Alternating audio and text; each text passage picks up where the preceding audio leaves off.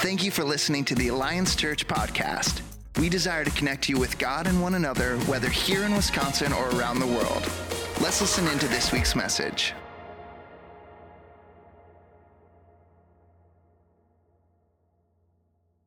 Well, before I begin this week's message, this week's teaching, I just want to go back a couple weeks.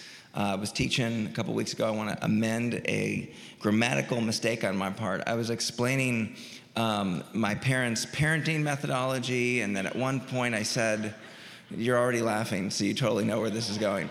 I said that we were instructed as kids that if we wanted to interrupt adults, we had to place our hand on our parents. And I was, in my mind, referring to what I thought was the abdomen, like the stomach area. Like that's what I thought I was saying. I didn't use the word abdomen, though. I used a different word. I used the word bosom, which I thought meant stomach. I thought that that's what that meant. I was wondering why all of you were laughing so awkwardly loud. And this is a true story. And no one corrected me until after the second service. Thank you, First Service, for that. For just letting me spread my idiocy all across the church. So my mom promptly corrected me because she had a lot of stake in the matter.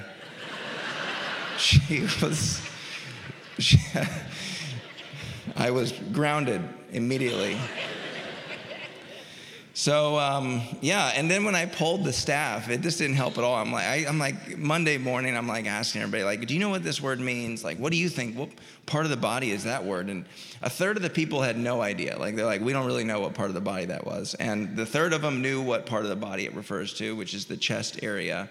And then a third of them thought it was like your seat, like your behind, which was then 2/3 of my statement was really bad. And so I'll never use that word again. And I'll never be able to look you in the eyes ever again either. So speaking of famous falls, there's my intro for the service. Today we're going to continue talking about it. We're going to talk about failure. And today is interesting because we're going to talk about people who failed and or have a failure here, but they are people who walked with Jesus and debatably, many scholars will say this, probably knew him the best. These might have been his most inner circle people. This might have been the CEO. If Jesus is the CEO, this is the COO and the CFO of the whole movement that Jesus was creating here on earth within 3 years of ministry. And it comes at the hands of James and John, Jesus' closest followers. So we're going to look over their shoulders this morning. We're going to do it in Luke chapter 9. And we're going to do an autopsy on one of their not so brightest moments here. This is Luke 9, verse 51. As the time approached for him, referring to Jesus, to be taken up to heaven, Jesus resolutely set out for Jerusalem. And he sent his messengers on ahead, who went into a Samaritan village to get things ready for him. Now, just pause here. This is in the whole book of Luke. You could argue that the entire book of Luke turns right on that verse, that there is a music change. I was talking about this with Pastor Brian this week. He described it as the lights go dim. This is where in the movie, like the hero of the story turns and starts to walk in super cool slow motion toward his mission, toward accomplishing his goal. That's where this is at. In fact, the rest of the book of Luke is a little different. Even Jesus' teaching is different. It's about discipleship. It's about what it means to follow him, because his mission is he's going to Jerusalem, and he knows there he'll be killed. He knows that. Even the disciples kind of knew. He had been upsetting the religious elite, the religious status quo of the day, and he had been teaching blasphemous things like he is God, like he'll be the judge of the earth. He's the Lord of the Sabbath, which is basically saying that he's God. And he's teaching these things, and he's building a following. So it's not just some crazy guy off in the corner. He's got a following of people now. And he's got power. He's doing miraculous supernatural stuff. And the religious elite are going to leverage this movement to go before the Roman governance in Jerusalem and say, hey, this guy Jesus is starting a new religion. In the ancient Roman world, you had to worship Caesar, and you could worship a few other approved by the state religions and other gods underneath Caesar. And you had to get your approval process in place. And if you were going to start a movement and do something significant and galvanize a whole group of people, and it wasn't one of the approved religions in the Roman Empire, they would kill you. And the religious elite were going to leverage that as a great opportunity to put Jesus to death. Jesus knew this. His disciples knew. In fact, there were even portions of Scripture where disciples knew he was going into dangerous places. Jerusalem's the belly of the beast. It's the highest threat to his ministry. And he set his sight on it, and he knows he's got to go there. So he makes his way, and that's when slow motion music, lights dim, and then there's a vinyl screech, kind of, and it all stops right here. But the people there did not welcome him because he was heading for Jerusalem. So they say no. So they're going to derail his path, which is going to involve a whole lot more complicated route going across the Jordan and back. Again, it's much less direct. If you look on a map, where he's trying to go is straight, and now he's got to go around and take this much less direct path to get there. So it's extremely inconvenient, to say the least. But the disciples have a reaction. And at first pass, when you read this, it's gonna feel like a bit of an overreaction. So let's read it. This is verse 54. When the disciples, James and John specifically, saw this, they asked, "Lord, do you want us to torch them? Do you want us to call down fire from heaven and destroy them?" And your first thought there is, well, that escalated quickly, right? I mean, this is in your mind. You're passing through, if you put it in your own life's journey, you're passing through some town and you're like, hey, I didn't get a hotel for the night. Call up your buddy. Can I crash on your futon for the night? And he says, now's not a good time. It's just a busy weekend. I'm so sorry, I can't help you. You hang up the phone and you're like, well, now I have to burn down the whole village. Now I have to burn down the whole place. I mean, that's what it might, at first reading, that feels like an overreaction, right? Let me give you 4 reasons why this is, and I'm gonna use these words, debatably a reasonable reaction from those two. First is this: the cultural virtue of hospitality in the ancient world. It's really difficult to unpack this and help you feel this in your own bones this morning, because it's so different than today. You know, even today, society has moved from front porches to back decks. You know, they talk about this in home construction, the 50s, big front porches, community-based fellowship every evening as the kids were out playing out in front of the yard. Now, if you build a home, it's like there's nothing but a front door, but everything's in the back. It's more private. In the ancient world, it was different. You depended on each other. You know, you depend on each other for survival. The community was a unit. They were working together for their own survival. Everything was out in front, and hospitality was a big deal. You didn't just say no to someone passing through. In fact, you were obligated to say yes. It was awkward. It was weird to get turned down. In the same way that if you called somebody today and said, hey, I'm in town, can I crash at your place tonight? And that'd be a little off-putting, that'd be a little intrusive. In reverse, in the ancient world, that's how it was for the host to say no. You just don't do that. So that's the first thing you need to understand about how violent that was, to say no to someone traveling through. And that goes across religions. That's a cultural virtue of the ancient world in the Middle East. In fact, in many parts of the Middle East today, in a lot of third world parts of the world, that's still true. Second, this was what I would call spiteful. Like unnecessarily sticking it to Jesus, because it's so public. You know, honestly, even this band coming through is going to bring, and Jesus has like 50 to 70 people a part of his ministry at this point. It's going to be a little bit of a boon for the economy. It's going to be a jolt of life into their social life at this time. It's beneficial to facilitate this kind of commerce and industry and trade. That's why you wanted to be a city in a certain area so you could facilitate this kind of flourishing socio-economic activity in your community. It's almost like they're going out of their way. That's how it would have been perceived. They've gone out of their way unnecessarily, spited Jesus. And it's very public.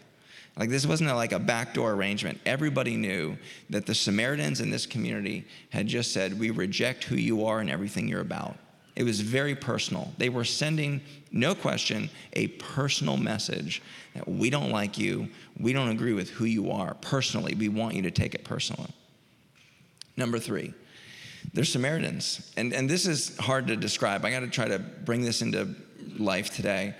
The Samaritans believed that they were the one true Jewish religion. They believed they were on the right side of justice, the right side of history, the right side of what's truth in the cosmos. They worshiped Yahweh, but it was their version of Yahweh. They had the same first 5 books of the Bible, the Old Testament, that the Jews had, but they were a little twisted. They interpreted them in twisted ways. They didn't take all of the prophets, all the other passages and scriptures in the prophetic literature that we have in the Old Testament. If you don't know this, the Jews, their Bible is the Old Testament. Our Bible is the Old Testament plus the New Testament. The Samaritans had just the first 5 books. And it was twisted, and they interpreted it weird.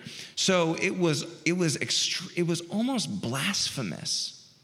Like when they would practice their religion, when they would worship, it was offensive to the Jews because it was like taking their religion and twisting it in a really profane, twisted way.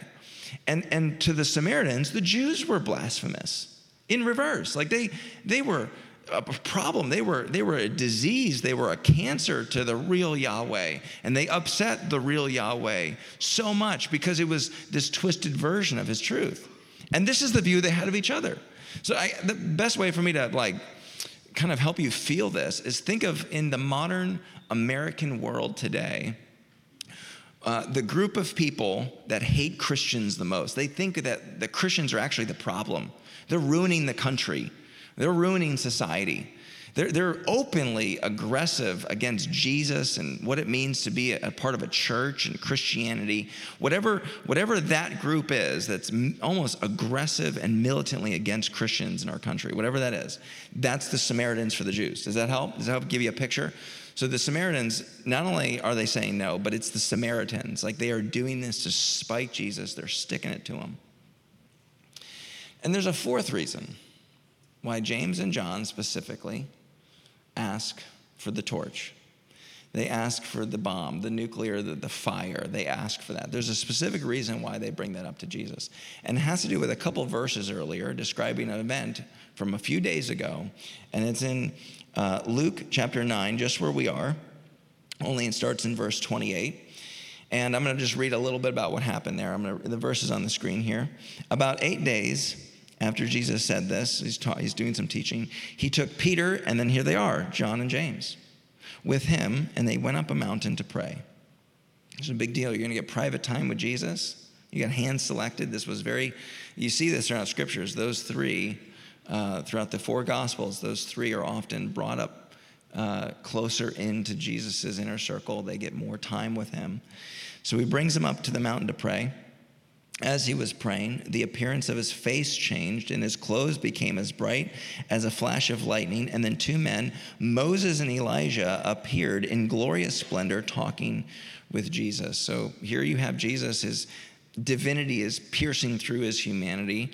He's revealing his glory, his divine attributes, and his divinity. James, John, and Peter, they see this. They realize he is God's man, or God is in him, God is with him. That's what they're trying to figure out. And then they see 2 guys, Moses and Elijah. Moses authored those first 5 books of the Bible, the Pentateuch. Those first 5 books of the Bible were authored by Moses. He's a big deal. He led God's people, the Jews, out of Egypt, out of bondage in Egypt. And then you have Elijah, and he's famous for some stuff too. He's a prophet. He's famous for doing all kinds of supernatural, God-sized activity and work. But one of the things he's famous for is in 2 Kings chapter 1. It's where he brings fire down over some Samaritans. Let's read it. This is actually the passage. Then Ahaziah, was the king of Samaria, sent to Elijah a captain with his company of 50 men. The captain went up to Elijah, who was sitting on top of the hill. And he said to him, "Man of God, the king says, come down." And this is Elijah's response. Elijah answered, "If I am a man of God, may fire come down from heaven and consume you and your 50 men. And then fire fell from heaven and consumed the captain and his men. So here you have John and James. They just hang out with Jesus at this mountain. They see his divinity. They see he's a man of God, just like Moses and Elijah. And this is how Elijah handles Samaritans. Maybe this is how Jesus is going to handle it. So they ask, for all 4 of those reasons, Jesus, Do we want to do it now, later? Should we wait till after dinner? When do we torch him? This is Jesus' reply, okay? When the disciples asked this, Jesus replies. Jesus turned and rebuked them. And then he and his disciples moved on, went to another village. Took a longer route. Here's how this goes. You and I, we come to church on a Sunday, and we go up the mountain, right? We climb up the mountain, we play the music, we open God's word, we read it together, and we see his divinity.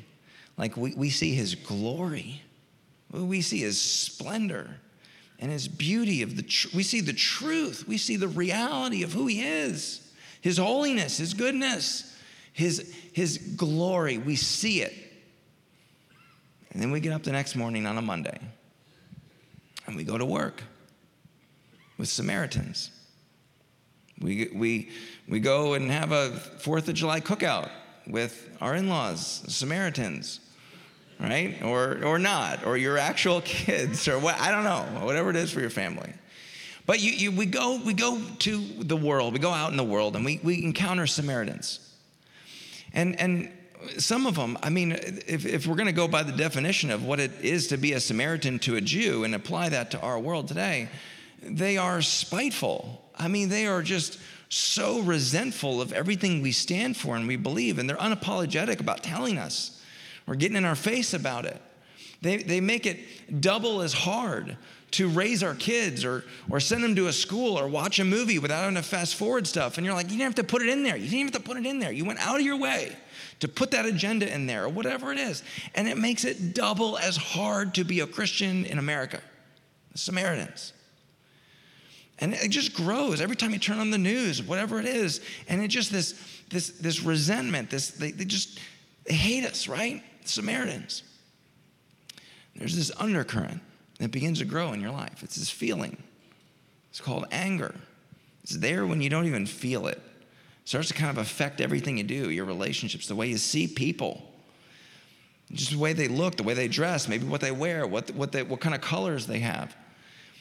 And you just start to have this resentment. And then you might find yourself praying this prayer. Same ones James and John prayed. Lord, should we call down the fire? I mean, just, if you don't say it out loud, you think it, right? You feel it. And if you get to that place, you got to know that Jesus of the Bible is going to gently rebuke you. And this is my prayer today. We're going to go through 3 things that leap off of this text this morning. Just to close, we're going to go through 3 things.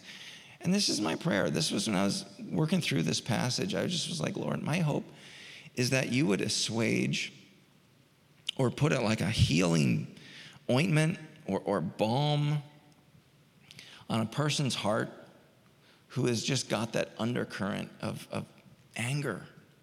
Probably from woundedness. I mean, personally attacked for what they believe, or again, it's double as hard to maybe be a parent or be a friend in such a tumultuous landscape and a politicized minefield that you have to run through. I mean, it's like double as hard, and we're resented or whatever. And that anger that just builds up becomes like a tar and just weighs you down. It pulls on all your relationships.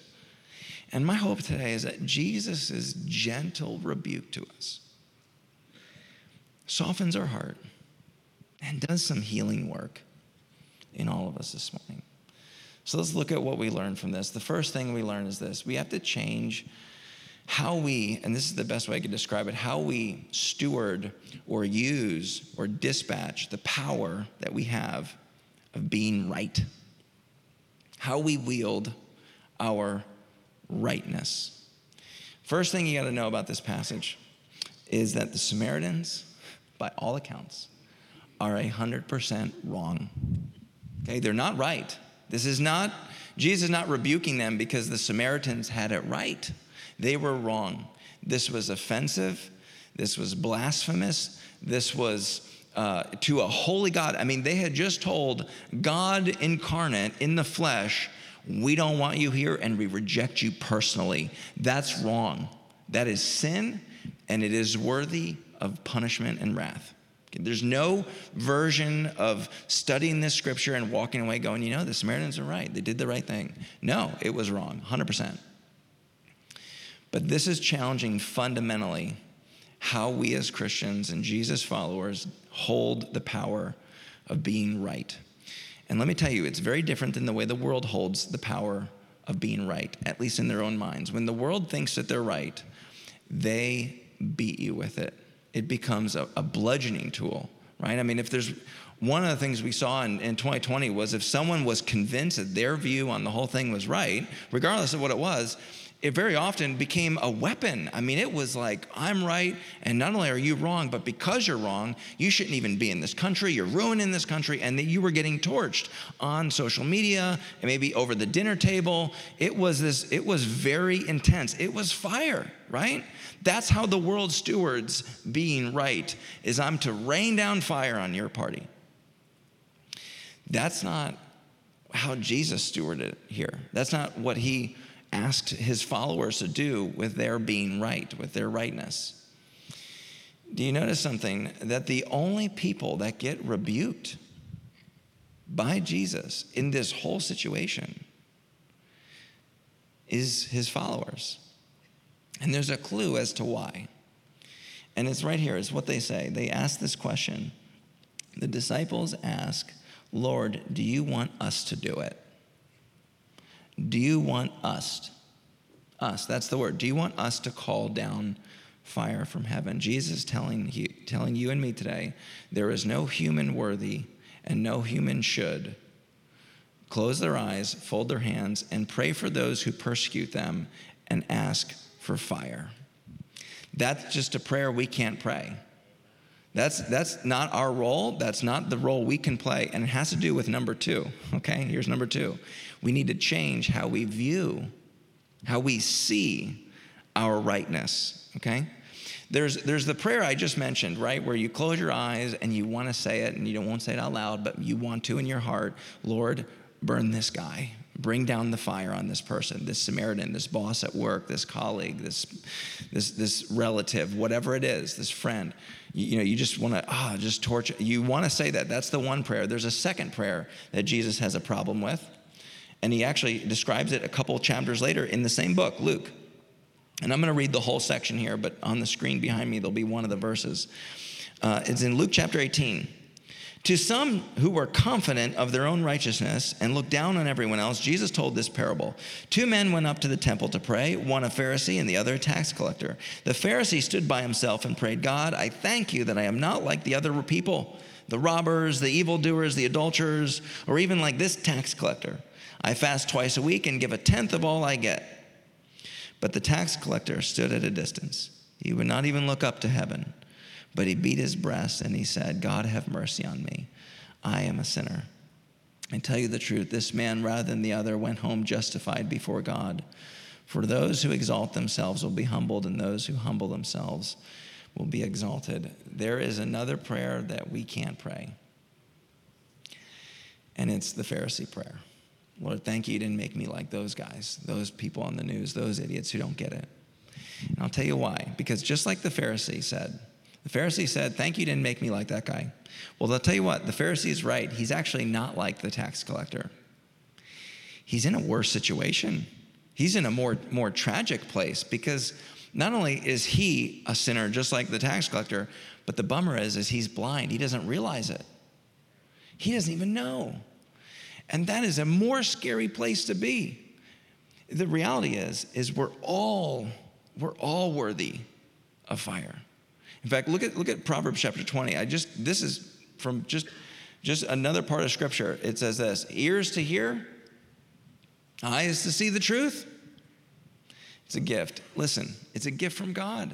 You didn't earn it. You don't deserve it. It's not something you worked hard to get. It's a gift. You don't take credit for a gift. It's just given to you. You just receive it and say thank you. That's all it is. And there is a healing balm. I don't know how else to describe it. There's this healing in your heart that happens when you see this on the news, when you see people at work, when you see people across the dinner table. And they're blind. There is something healing that says, so am I. I am one gift away from God from being worse than they are, worse than this person. And there's something healing that happens when we move from they deserve it, they deserve the fire, moving over to, you know what, we all do. We all deserve it. I'll end with this thought. I'm going to have the worship team come back up. We're going to close in a second. We're going to close about getting our vision right, getting our eyes right, and asking God to be the one to do that so graciously and kindly to do that to us. But this is the last thought I had. I'm thinking about this passage. I'm listening to John and James, and they're demanding that Jesus rain down fire, and for them, that's reasonable. That's a reasonable response. And I'm listening to this, and I'm thinking, what kind of God? Like what kind of, sorry, I don't know, that wasn't me. Is that, we're getting ready for something to happen here. Hopefully it's not fire. Okay. What kind of God did they have in mind? You know, that would look at that prayer, look at that request, and say, yeah, let's do it. Let's bring the fire down. What kind of God is that? You know, it's a pretty terrifying God, if I'm honest, and I'll tell you why. This is why it's scary to me. Because I know that there have been days where I woke up in the morning, and I realized, I woke up, and I said, Lord, I told you to go around a village this week. I told you to go around my plans for my week. I want these to be my plans, and Lord, I want you to take the long route. Don't go through the village of my plans for this week. And maybe for you, you know, there's certain villages in your life that you have said, Jesus, you can have these routes, but don't come through this village. You're not welcome here. You're not welcome in my career village. Like, that's mine. You can have everything else, but my business is my business. Go around it. You can have my Sunday morning, but go around my weekends. You can't go through my village of my weekends. You can't go through my leisure time, my time off, my vacations. You can't go through my bank account, my finances. I want you to go around that, Jesus. It doesn't belong to you. Take the long way. I mean, we have all told Jesus, God, go around. We've all done it. There's some area of our life where we have not been hospitable to the Almighty God. And what do? When your version of God hears that, and a response is to bring down the fire. There have been places in your life that you've told God to go around, and let's be honest about those places. They're on fire anyway. They're on fire, and they're burning up other villages in your life. And maybe there's been people that have been hurt by those villages that you've kept Jesus out of, and they've called for your torching. They've called for you to be burned. Look at what you did to your first marriage. You should be burned for it. And Jesus steps in. He says, no. He rebukes them. He says, no. No, the real Jesus of the Bible says, no, I'm going to rebuke you because I'm going to take the fire. Do you know what the cross is? It's not wood. It's not nails. It's not a crown of thorns. It is the fire of the wrath of God that you and I deserved for telling Jesus, go another way.